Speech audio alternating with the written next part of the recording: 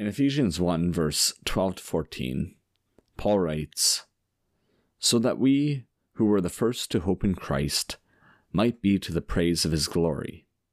In him you also, when you heard of the word of truth, the gospel of your salvation, and believed in him, were sealed with the promised Holy Spirit, who is the guarantee of our inheritance until we acquire possession of it, to the praise of his glory." In many ways, the entire opening paragraph of Ephesians is like a series of threads intertwined to make an unbreakable rope. We have the sovereign work of God in our salvation, threaded with the blessings we receive in Christ, threaded with the application of salvation by the Holy Spirit, threaded with the glory of God. Now, these last three verses in this opening paragraph have a series of threads intertwined in their own. And so I have decided to cover all three together in 3 episodes. So in this one, we will follow the reason for our salvation. I'm Daniel Clausen, and this is Exploring Christianity.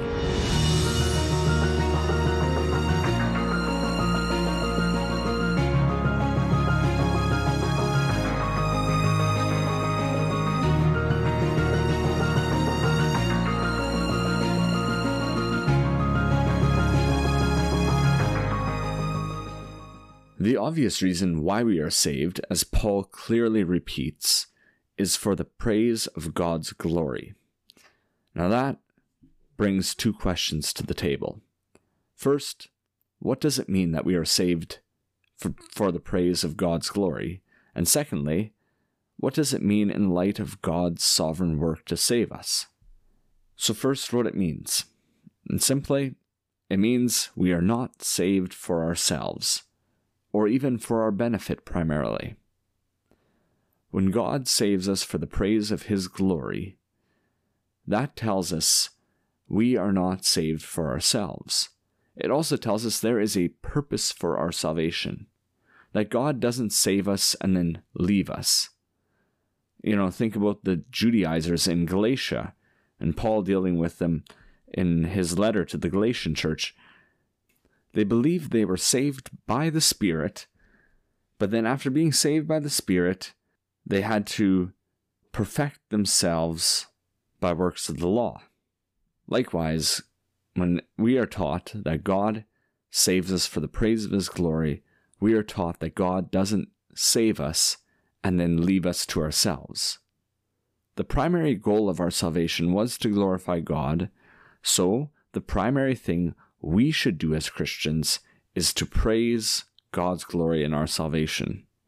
The second question that comes up is what this idea of being saved for the praise of God's glory means in light of God's sovereign work. And the reason I ask this question is because of Paul's words in verse 12 and verse 13. He starts off saying, "We who were the first to hope in Christ," and then in 13 he continues, "In him you also, when you heard the word of truth." And he continues. This "we, you" is something that we shouldn't overlook. And first off, it's not about Paul and the apostles as we and the Ephesians as you. What Paul is speaking about is the Jews and the Gentiles.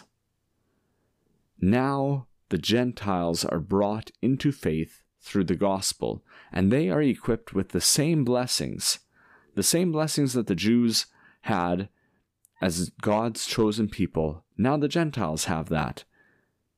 And it's all for the same purpose.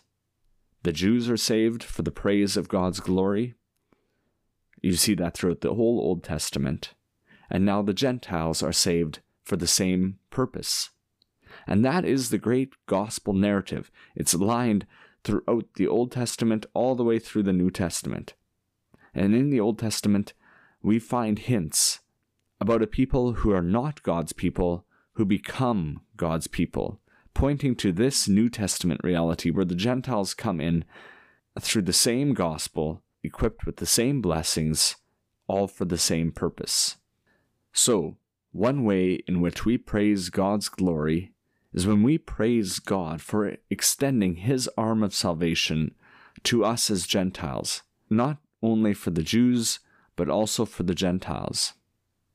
I want to go further into this idea of how we praise God's glory, how we practically praise God's glory. I recently wrote a book entitled How Do We Glorify God, and I followed Thomas Watson's 4 pillars of glorifying God. I think they summarize really well what we're supposed to do as Christians in light of God's sovereign work in salvation. And the first pillar Thomas Watson gives us is appreciation.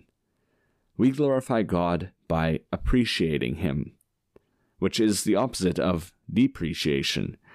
What it means is to think the best thoughts of God. It's to set God in the highest place in our thinking. Watson's second pillar is adoration, which is pure worship from the heart. Pure worship from the heart according to God's word.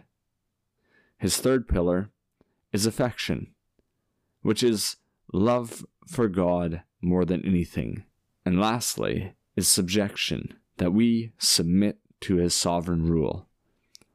So in order to glorify God, or how we glorify God, is to appreciate him, to think the best thoughts of him, to set him in the highest place in our thinking, to adore him, to worship him from the heart according to God's word, to love God more than anything else, and to submit ourselves to his sovereign rule. The reason we must understand God's role in our salvation is to lead us to glorify God. It leads us away from self-glory and pride, where we are quick to grab the credit for our work in salvation. Paul quickly shuts us down. We are saved for the glory of God alone. Thank you for listening to this episode of Exploring Christianity.